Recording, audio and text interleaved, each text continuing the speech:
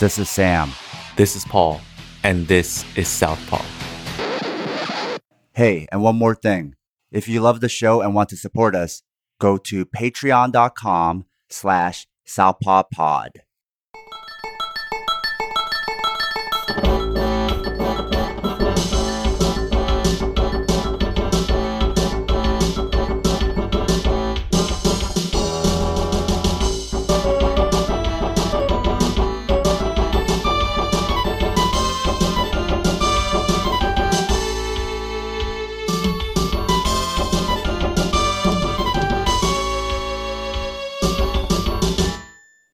Anthony Joshua set out to prove that his loss in June against Andy Ruiz Jr. was a fluke, and Ruiz wanted to show fans that he's more than just a historic upset.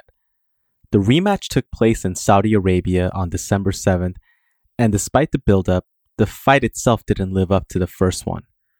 Over the course of 12 rounds, Joshua displayed the offensive capabilities of the outside fighter, always sure to maintain distance and clinch up when Ruiz would get in too close. Opting to stay light on the feet, Joshua made sure to constantly circle away and pivot when Ruiz got too close instead of trading with Ruiz. Joshua has always been known for his fantastic 1-2s, and he put them to work in this match. Joshua's skill set isn't as diverse as someone like Tyson Fury, and he doesn't have the pure one-punch KO power of Deontay Wilder. However, his jab straights are among the best, and have been more than enough for him to keep opponents still long enough for his uppercuts and hooks. Not wanting to risk another L on his record, Joshua kept the fight at literally 3 feet of distance at all times and picked Ruiz apart from the outside. At the end of the fight, the judges scored the fight unanimously for Joshua, who won back the WBA, IBF, WBO, and IBO heavyweight titles that he lost 6 months ago. Ruiz had moments of success, especially when he was able to get Joshua to brawl in exchanges. He was also able to land his patented left hook and score with his right hand off the clinches, but they were too far in between any meaningful exchanges. In round 8, Ruiz gave Joshua a bit of a scare when he landed his left and right hooks in the pocket, forcing Joshua to cover up and grab Ruiz around the midsection, getting the referee involved for a break. It's frustrating to watch because Ruiz does have the quicker hands, but not the reach and inside positioning to use them. This brings us to the main point of the episode, the finer points of adjustments. The sport of boxing has a ton of examples of fighters who lost the first time around, but are able to adjust and turn things around in the rematch. The ability to find a way to adjust mid-fight and adapt on the fly is what separates great fighters from good ones. This isn't the first time we've seen boxers adjust strategies after their first match didn't go their way. Such notable examples include Floyd Mayweather Jr. versus Marcos Maidana, Manny Pacquiao versus Eric Morales, Arturo Gatti versus Mickey Ward, and of course, Muhammad Ali versus Joe Frazier. Technically, the Mayweather versus Maidana match wasn't a loss for Mayweather, but it was close enough that Mayweather had his work cut out for him. The aggressive stalking style of Maidana, mixed in with the different angles of punches, kept Mayweather on edge, and subsequently he took more damage in this fight than any other prior. The rematch was a completely different story, in which Mayweather schooled Maidana, nullifying his overhand right and forcing him to throw 300 less punches.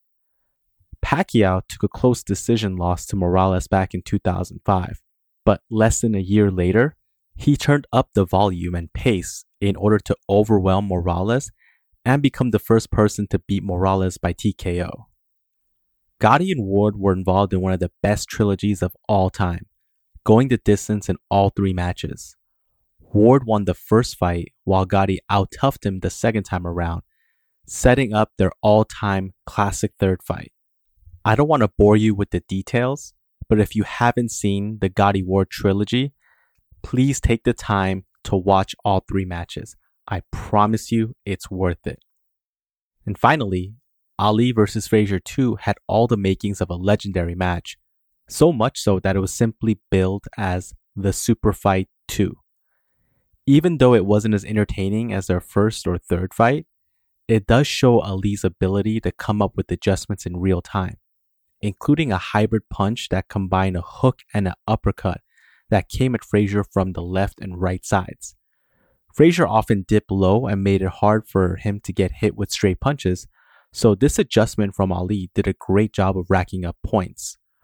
Ali also pulled a little bit from Archie Moore and George Foreman by tying up Frazier behind the neck and releasing him to land flurries.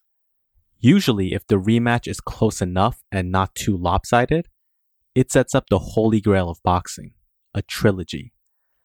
Out of the aforementioned 4 fights, 3 of them resulted in 3 fights. Trilogies are something that are fantastic for fans when they happen organically, when 2 fighters are so evenly matched that even a small change in game planning and strategy can result in an entirely different outcome. However, when it's manufactured by shady judging and greedy promoters, it can result in unnecessary damage and shortened careers for one or both fighters, not to mention the damage it does to their legacies. In the case of the rematch between Ruiz versus Joshua, it looked a lot like Duran versus Leonard too. The fight itself isn't similar, but the story leading up to it certainly was. By his own admission, after Ruiz won the belts, he's been partying and eating nonstop, with training being on the back burner. He said that he didn't really start preparing for the rematch until September, meaning he just had a few months to shake off his poor diet and get back in shape. At the same time, Joshua suffered an embarrassing loss, and one where he was making his US debut. Some conspiracy enthusiasts might say that it was the Drake curse rearing its ugly head. And you know what? That might be true. Whatever the case, Joshua didn't take his second opportunity for granted and started training with intensity, focusing on speed and footwork for the rematch. He actually came in lighter for this fight, losing roughly about 11 pounds.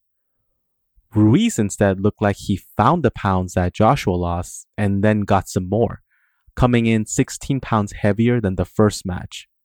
It would be one thing if Ruiz was getting out-muscled in the first fight, so he put on weight to be stronger, a la Daniel Cormier, but it just seemed like poor dieting and discipline. We often think of rematches in the Hollywood sense of revamping your entire training regimen and going back to your old trainer or hiring new ones.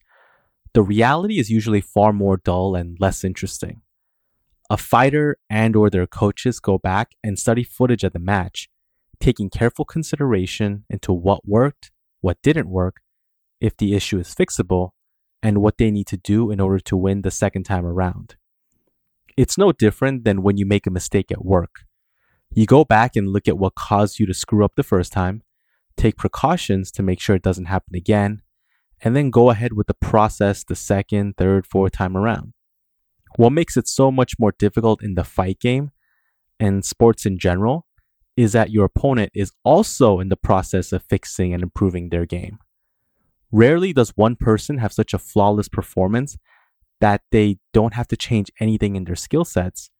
They usually go back and see what things they should improve on or tighten up. Think of it as a math problem where you get the answer wrong the first time, so you go back to solve the problem again, only to find out that the variable has changed. If Ruiz was expecting the same Joshua from the first fight, he was wrong and he paid for it with the loss. He didn't get thrashed or beaten up silly, but he did get soundly outpointed and looked like he was a step or two behind. Even though he's called for a third fight, it's going to be hard to argue for it since it was a decisive win for Joshua. Having won all his titles back, Joshua will undoubtedly try and see what the next big matchup will be for him, while Ruiz will unfortunately have to work his way back up. Hopefully, this will serve as a wake-up call for any fighter who thinks they can rest on their laurels after a big win. Now, that's a show. We've grown Southpaw purely from word of mouth, so that means it's all organic. So if you're already spreading the word, please continue to do so.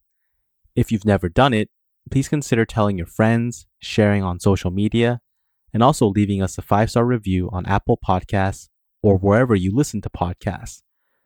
This will make it easier for others to find us. And since this is independent media, every dollar you pledge on Patreon goes a long way in the production of the show. Find us at patreon.com/southpawpod. Until next time, goodbye.